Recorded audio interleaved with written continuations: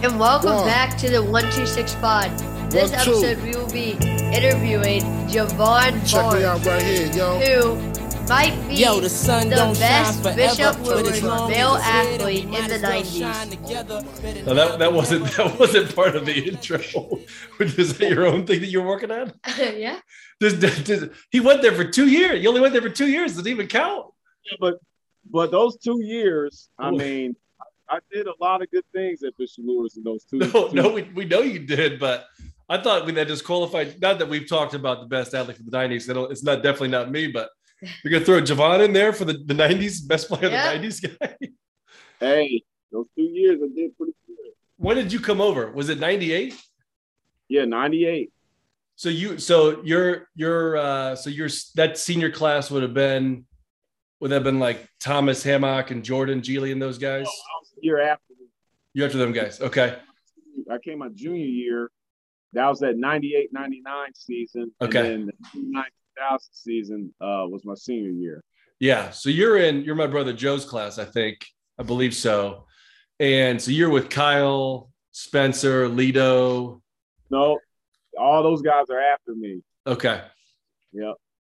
Man, so you're in the middle there. So you came over when they most needed it is when you came over, is what you're saying? Yeah. Hey, well, we appreciate you joining us, man. As you know, we've I was just giving you some background on the pod. We have been doing this for about a year, and we've want to talk to just people like yourself about what you do and how you do it. Because, I mean, we know a lot of people don't know what you do. We know what your profession is per se, but we don't know what you do day in and day out. So I'd love just to talk, hoops and football and what you do for a living and all that kind of stuff. But like going back to the best athlete in the 90s, we were just catching up a second ago. We were talking about when we first met, which is back at Foster Park Little League. How long did you play baseball? When did you shut it down? You know what? I wish I wouldn't have shut it down. I quit my freshman year in high school at Southside. I was going to practice every day. But I was also playing AAU basketball. Yeah. And I had a couple scholarship offers in basketball at the time. Yeah, you were good. Small schools. And the baseball coach was like, well, you can't miss baseball practice, for AAU basketball. And I was like, well, I'm a pretty good basketball player. I mean, I'm not going to listen to you. I'm going to do what I want to do with that. And I mean, arguing with me at 15, 16 years old. Yeah, same here. That wasn't going to fly. And I wish I would have had a cooler head back then, but I quit baseball my freshman year in high school, man. I wish I wouldn't have done it. Yeah, I was going to say, are we sure Jovan played the right sport? Because, I mean, we got a 6'4". You throw left-handed too? Yeah, I was left-handed. Yeah, I mean, we got a 6'4" lefty that could have really reached on the mound, center field. I mean, first base. They could have used you. And you know what? I was actually decent. My dad had a couple scouts look at me, for a little bit. And, they said, hey, you probably should continue to play. But, I mean, I had a lot of success early in basketball. Yeah. Football success came a little later, more towards my junior year. And I just, baseball kind of just dropped. Yeah, it's just not as fun as the other two sports probably, and that obviously you were geared more towards those as you played big time football and got to the NFL and that. But what we wanted to talk about today, though, man, is like when we first reached out to you, I think it was around the NFL draft time, and we'll get to some of like what your year looks like. Because I know it's definitely not an 8 to 5 job, that's for sure. But we were doing some research on just what you do in the company, so. Independent sports and entertainment, over 1 billion in active contracts, 110 plus clients. I'm sure that number, keeps growing every single day. The firm has guys like Justin Verlander, Miguel Cabrera, our guy, Allen Robinson, Leonard. I mean, just, so can you give us a background? I mean, and a lot of us know the story, and Jackson read the article. Being a Fort Wayne guy, we know the story of your dad and Eugene and what they did together and how they built the company. But can you give us just from where you started, when you got into the business? I know you grew up in it, but when you got into it and what you were doing maybe before that and when you made the change? Yeah, I pretty much, like you said, I grew up in it. I watched my dad do it ever since I could remember. After he got done playing, he got into the business. Um, I was a Fort Wayne Community School administrator after I got done playing in the NFL and bouncing around the Canadian and the league. I went into the school system. I was a high school coach. I was a Fort Wayne Community School administrator for a number of years, and I just felt like that I needed to get back in sports in some capacity. So my father said, "Hey, man, you need to go back to school and really continue to learn about what we do because I think you can be really good at being a sports agent." So, I went back to school, got my MBA, and I got certified in 2013, but I was doing stuff behind the scenes pretty much my whole entire adult life, just helping out with stats and numbers for Gene and my pop. And man, those first couple of years were rough, recruiting because I didn't have any clients, so I mean it was tough getting to those living room floors and talking about what you could do when you haven't done anything. I was just basically saying what I thought my dad and Eugene would say,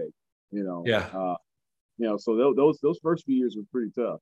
Can you tell what's the difference or how different is the conversation of you being in the living room, trying to convince a family and a player to sign with you and your company versus you in the living room chair and somebody trying to convince you to go to their school or to sign with their company? What was it like being on the reverse side of that, especially when you were first getting started in the business? How different was it? It really wasn't that different. Recruiting is recruiting. You're getting recruited by a Power 5 school or you're getting recruited by, a sports agent like myself. You want to connect with the people that you're going to be working with for foreseeable future. You want to make sure that they're going to be added value. You want to make sure that, that they're going to put you in a better position than you are currently today. And that's why I try to,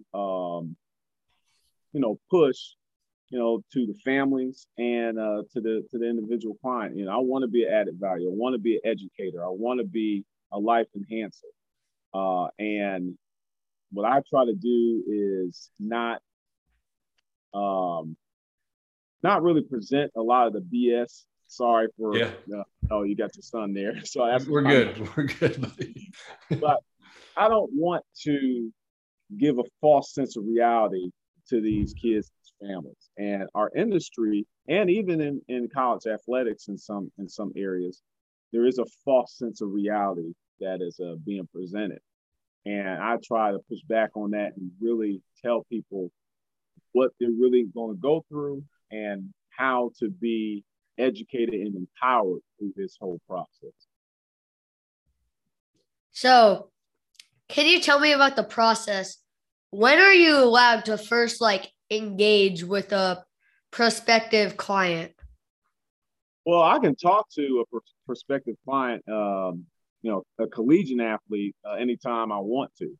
It's not against the NCAA rules. I can talk to them. Now, there's school rules that they put out there to kind of discourage us from talking to the players, but it's not against NCAA rules. It's the individual school rules. They say don't talk to them during the season and all that. And they just want the kids to focus on the season. But I can talk to them. And as early as, as soon as they walk through those college doors their freshman year. And now with the NIL rules, I can represent those individuals right when they step into those college doors. So you jumped ahead to another question we had on the name, image, and likeness stuff. So I think it's obviously so new. I think the only certainty is it is absolutely going to change the game for all of college and amateur athletics. So to what you just said there, how has your approach changed with it? And like you said, once they step on campus or they, determine if they're going to try to go in some sort of professional route, or there's whether it's marketing or other areas to go there, like how does your approach change, and how quickly have you guys had to pivot to, okay, here's how we need to represent our prospective clients in their best interest to put money in their pockets so they can make dollars off of their good name, their likeness, what they're doing, and help themselves and their families. Oh man, NIL changed our whole world. You have to start recruiting a lot of these top prospects. Pretty much their freshman year in college, even in high school. Yeah. In football, you can't become a professional, NFL player until 3 years after your senior year in high school. So you had to be at least a redshirt sophomore or junior before you can declare pro. Well, with this NIL, new roller coaster ride that we have to get on. It changes things, because if you want to get the top prospects now, the road to get there and get them is to represent them through the name, image, and likeness. And you can do that right away. Like there's not like you can go in and say, hey, I'm your person for this. Are they then allowed to? Do they have to quote unquote re-sign with you as they then or hiring or looking for an agent for their NFL draft career, or for the NFL draft? Okay. So it's a different set of process. You cannot sign a contract with a student athlete that extends after their collegiate career. If you're doing anything with NIL, that's against the rules, gets all the school rules and state rules that are out there. So it's only for their collegiate. Gotcha. Years. Okay. And so, yeah, I think this is just going to be wild. I just saw the Ohio State quarterback signed a $1.4 million deal. Yeah. I would like to see the terms of that deal, because a lot of guys are signing these deals, and again, there's money to be made out there. Sure. And I believe the name, image, and likeness conversation is going to bring about a lot of incompetent people in our space. There's going to be a lot of bad actors. There's going to be a lot of crooks. I mean, there's a lot of crook, bad actors, and crazy, incompetent people in our space anyway. But it's going to put more of those people in our space, and kids are going to be signing things I don't think they necessarily should be signing. Now, in that particular case, no one knows. You got to see the terms. You got to see, you got to see the guts of that contract. But what I'm seeing is a lot of these guys are signing these smaller deals, and they're leaving money on the table, because they'll sign a deal. I'm just going to say, for example, they're signing a memorabilia deal for like $2 a signature, right? But when you do the research on where they are in the market and how much they really should be earning, it could be $8 to $10 a signature. But the card, the card companies, they're saying, well, these kids are just trying to get anything that comes their way, so we can lowball them now, and then we can flood the market with this low number. Then when they become pro, they said, and you want to redo a deal, they say, well, we got you for $2 for 2-3 years. We can still mess you up, when you're a professional athlete, and still lowball you now too. And I see a lot of that going on, and that's because a lot of people are uneducated about this whole process. It's so new. Everybody's just trying to get any dollar they can, but not all money is good money. And you got to make the right decisions and make sure you sign the right deal. Do you think that, I mean, I've seen some of it out there in Twitter and other areas. Do you think that people in the past, like Reggie Bush, like I think it was his first name, Pryor, the quarterback for Ohio State with the golden pants thing, whatever. Like, so yeah, So do you think and there's 100 other cases like that where people got in trouble by the NCAA, lost, it hurt their draft stock, which hurt their dollars, hurt their careers, all that type of thing. Do you think there's any recourse by them or the NCAA to, I mean, you can't go back and pay people dollars for, hey, you would have earned this. That's not going to happen. But in terms of just maybe records or or things of that nature? I think there's any restoring of that from the NCAA or the schools for things that happened in the past?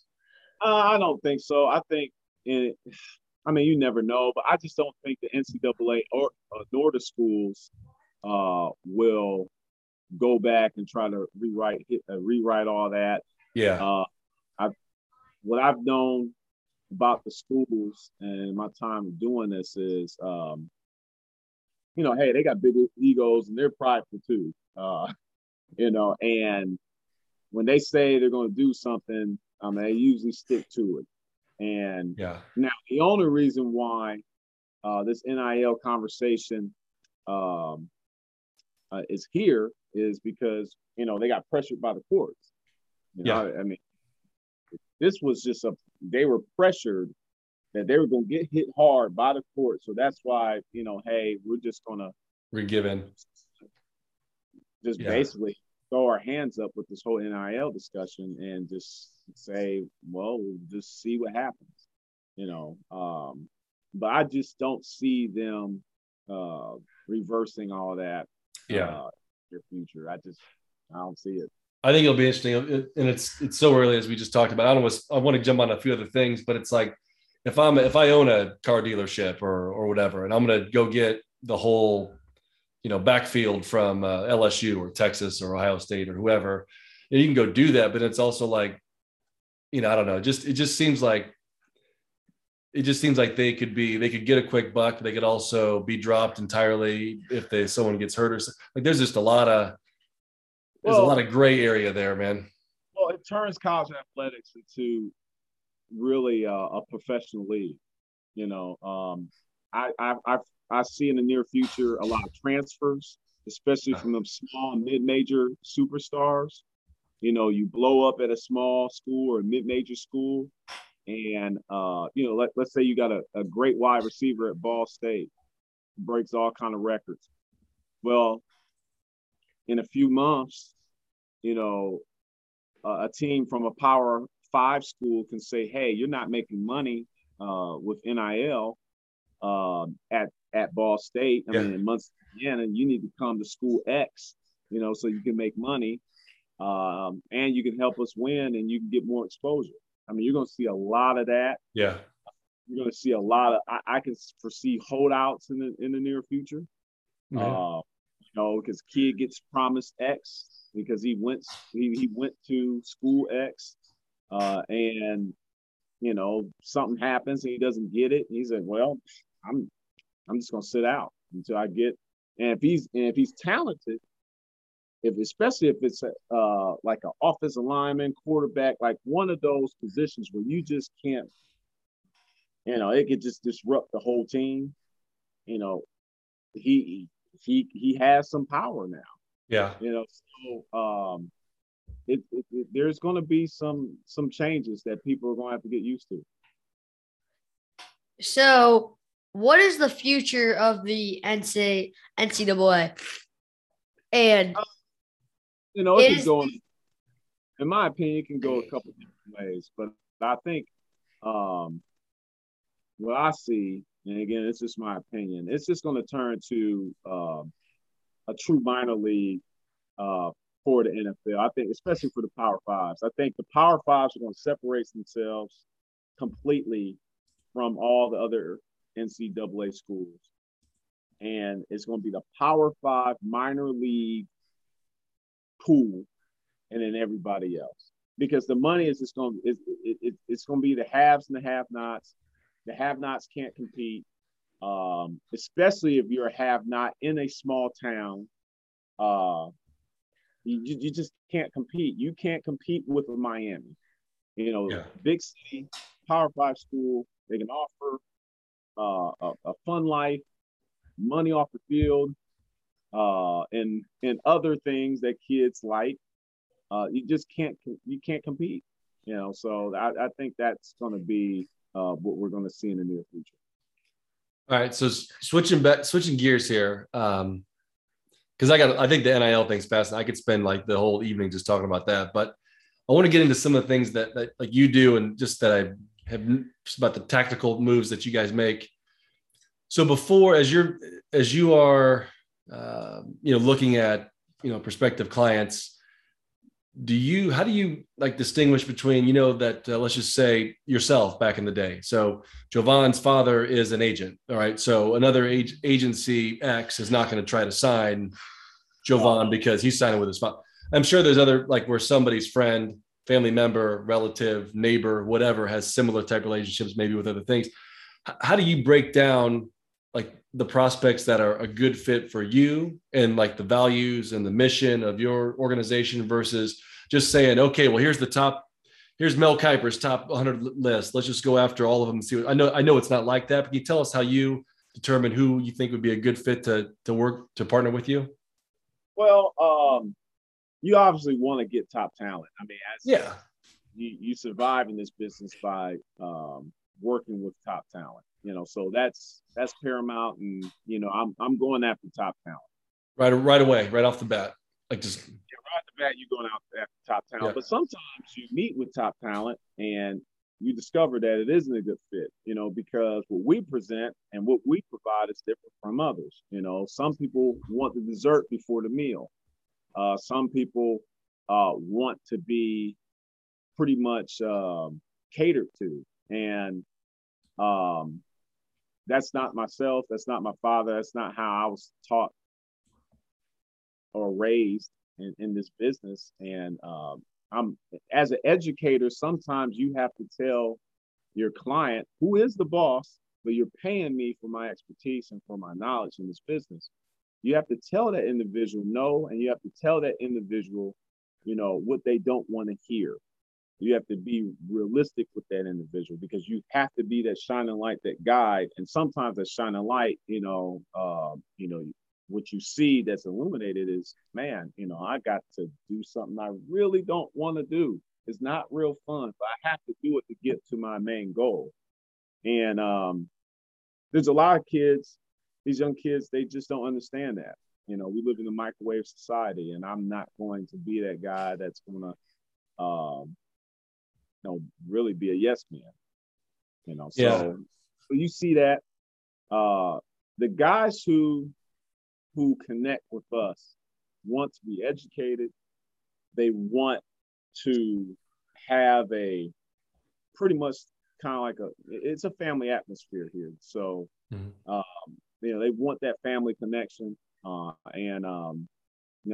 I mean, I think, whoever signs with us, I know they're better off for it. You said that comment about the dessert before the meal. You were quoted that in that Athletic article a couple months ago, which was a really good profile of you and Dad and the work that you guys do. What percentage of the guys and families that you talk to would you say that applies to in terms of just an unrealistic expectation for where they are and where they are? Of course, not asking to name names, but in terms of just kind of where they think they are and what the dollars they think they deserve.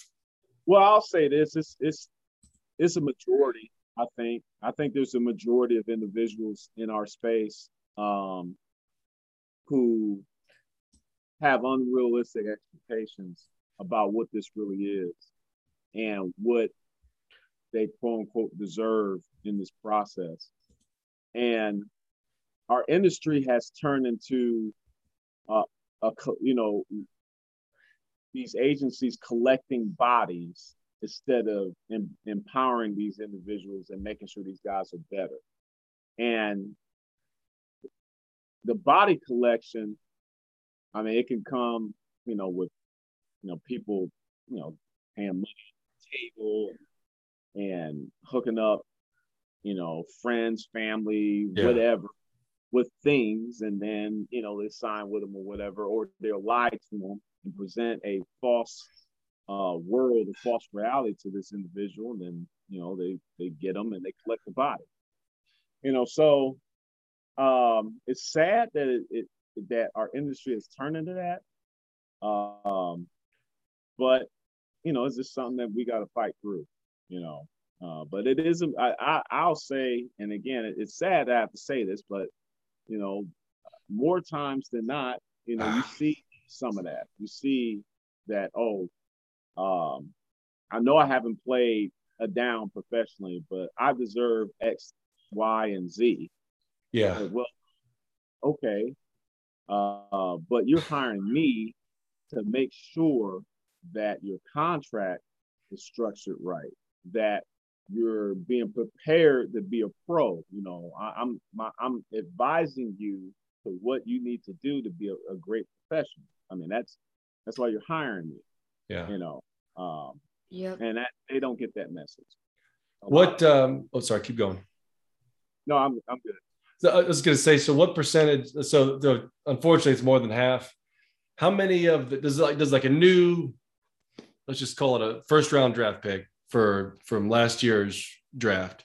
Does that person have a publicist? Do they have a manager in addition to the work that you do? Do they have a PR person? Do they have do these first round 22, 23, 21-year-old young men already have these people on the payroll, or is it just hey, this is somebody I trust, a friend that does this work for me, or how many people have these types of people around them?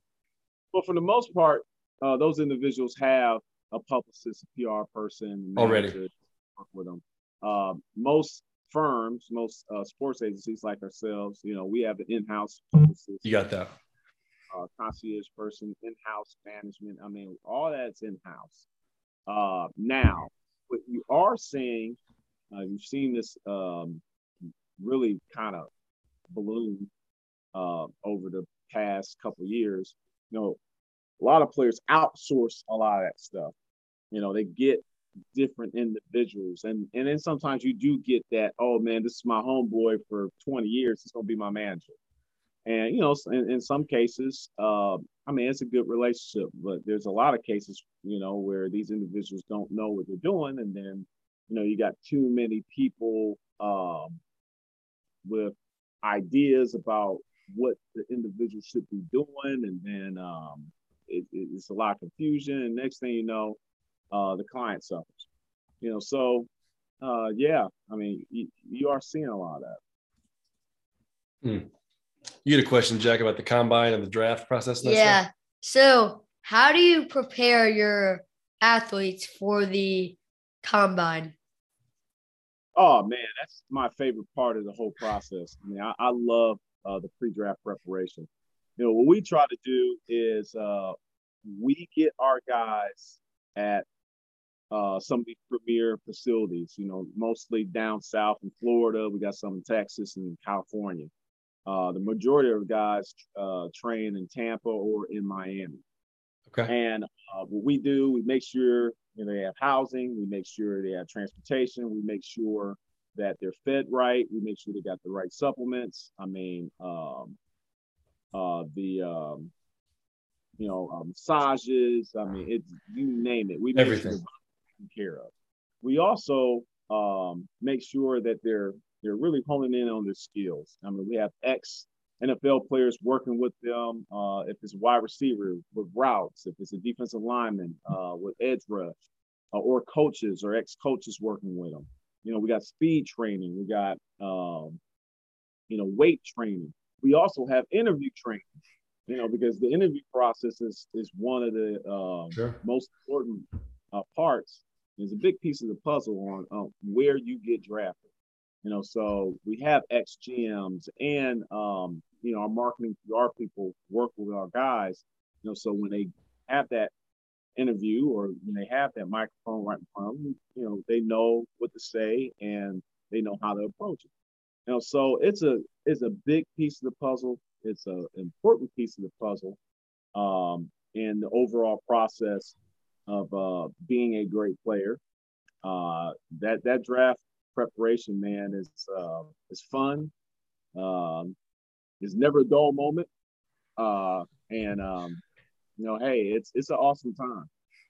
How much does it? You had to share how much it costs to all of those, because you named a lot of different people from just getting ready to work out, the post therapy, the interview prep, all the above. How much does it cost to hire and pay for to prepare a first round draft pick for the NFL draft combine?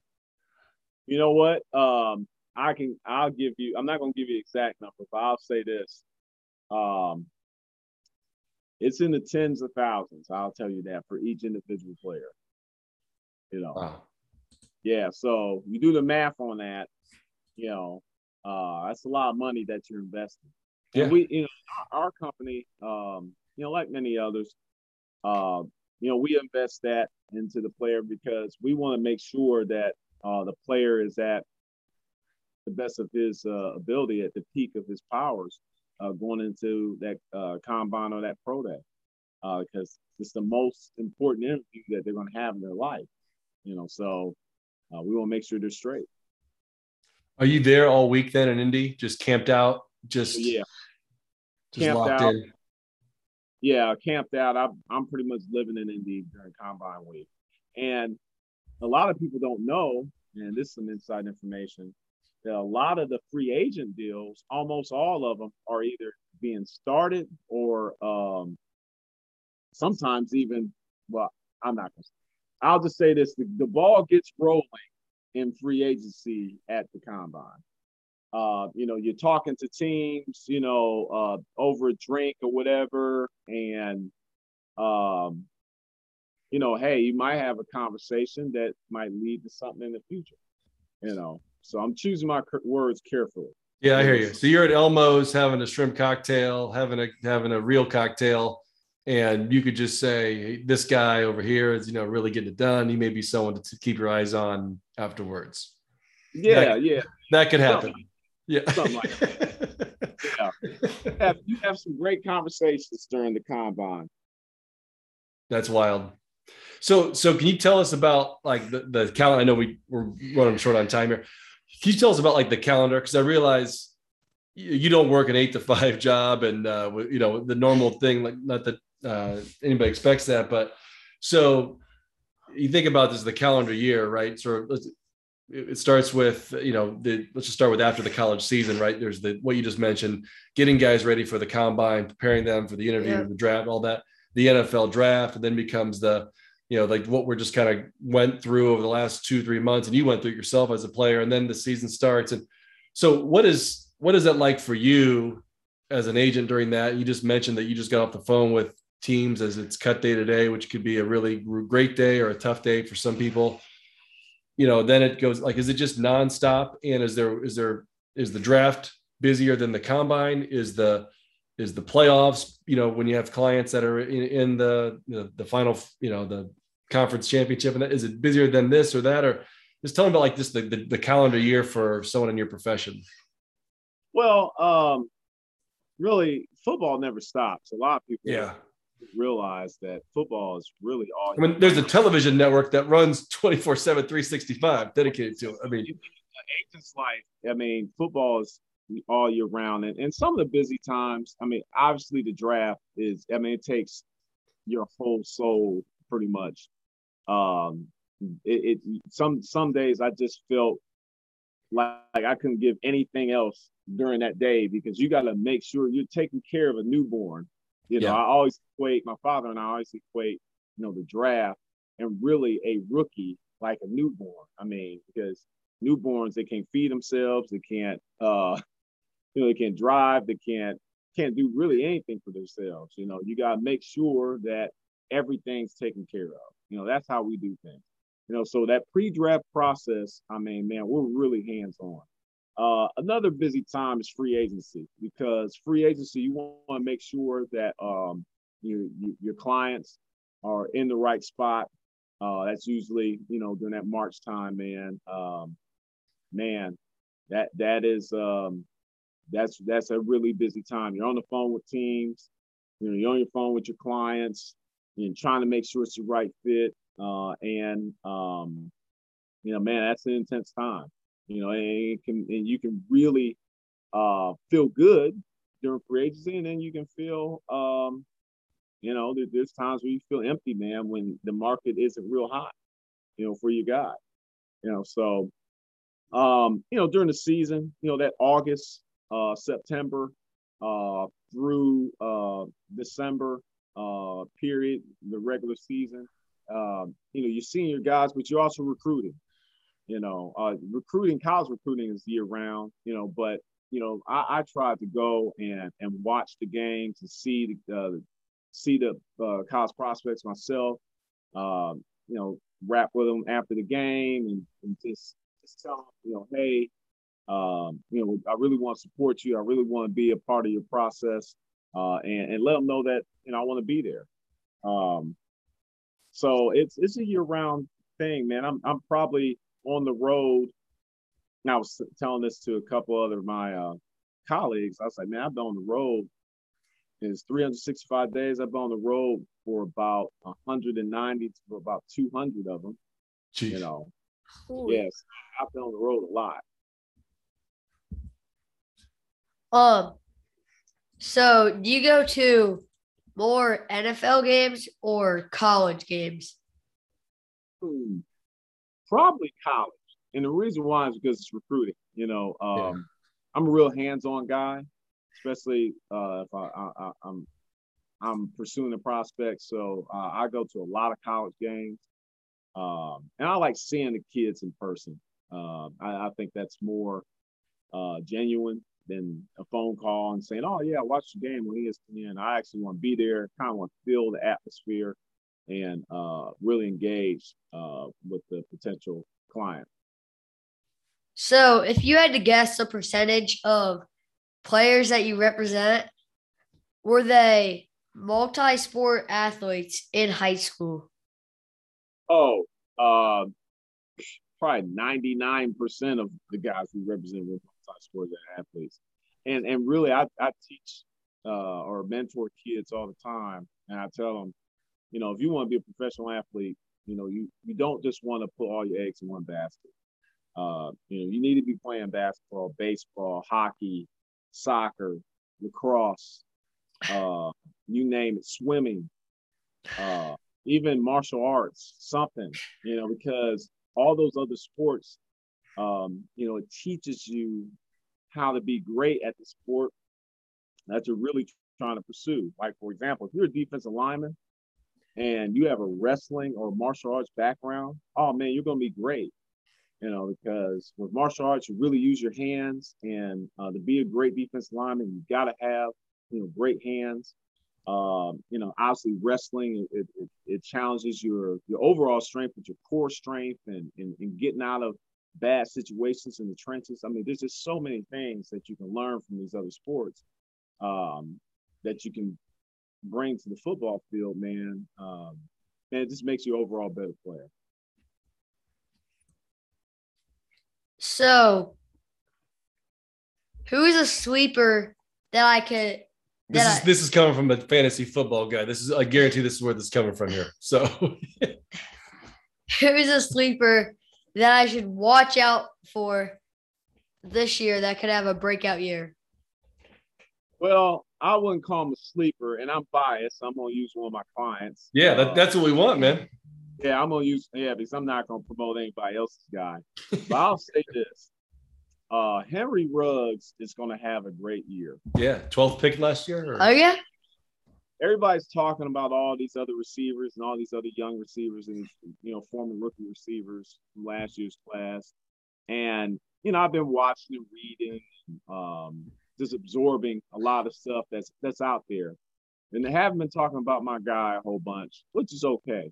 Yeah. But he's gonna have a breakout year, and I'm predicting it. I tell them this all the time. I say, hey, don't worry about what the outside noise is telling you. You're great. Just put in the work, man. I mean, no one can stop you. And he's going to have a great, great season. That's awesome. We can't wait to see it. The other one that our other son, Henry, he's 10 today. He's a big Patriots fan. So he's big on Nelson. He's like, I don't know when your draft was, like 2 weeks ago, maybe, or something, 3 weeks ago. And he had Nelson like in the third or fourth round. He was like his number one receiver off the board. He was big. He's like, this is my guy this year.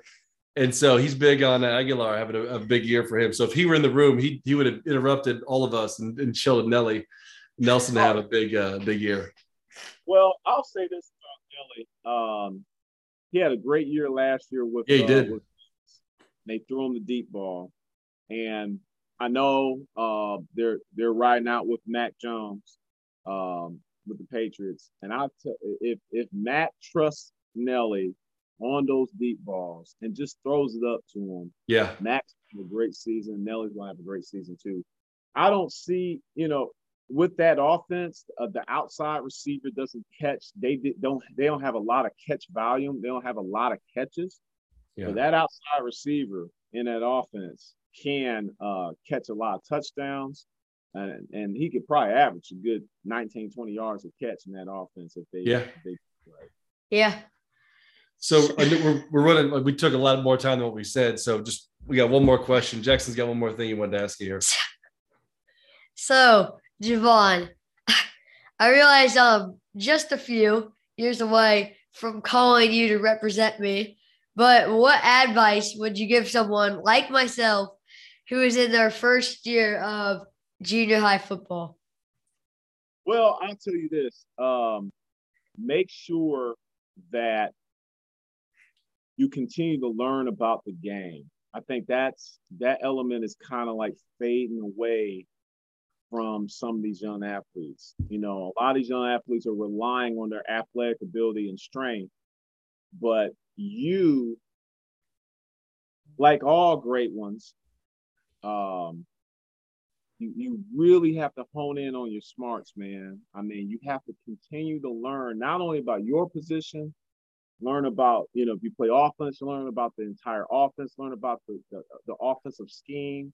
Like, for example, if you're playing wide receiver and you have a high-low crossing route and, you got a clear route on the other side, why did the coach call that? What coverages does that high-low route pattern, what coverages does that exploit? You need to know that answer. I know that answer because I've been around the game, pretty much majority of my life. But you need to know that answer because if you know that answer and then you continue to ask yourself questions and continue to get those questions answered, that makes you into a smart player. And smart players who have athletic ability, they become great players. So that's my advice to you. Never stop learning about the game. And you can see that all the way up to the pros. There's a lot of guys with a lot of athletic ability, but the guys who don't continue to learn, like on cut day, there's a lot of guys that get cut because teams can't depend on them. They make mental errors and they're not growing as a player. So that's my advice. Good stuff. Hey, we really appreciate you joining us, man. This was a lot of fun, and if we could, I could probably take this all into the late night, just all the stuff. We didn't even get to Fort Wayne sports, which I had a ton of stuff. We can catch up on that. But this was great, man. We appreciate your time. I know it's a really busy time of the year. It's a really busy day. So thank you very much, and hopefully we can get you back on here shortly. Yeah, I appreciate it. And you guys can call me anytime. And hey, I'm telling you, man, your dad was very scary as I was a 9-year-old and I was very scared of his fastball. I don't know if he still has his fastball now, but about 31 years ago, I mean, it was very scary. Over the hill now, man. I'm on the other side of 40, and those days I'm just throwing BP to 9, 10, 11, 12-year-olds down, man. That's all I got left in the tank, buddy. All right, buddy. I appreciate it, Jovan. All right, you guys have a good one. All right, thanks again.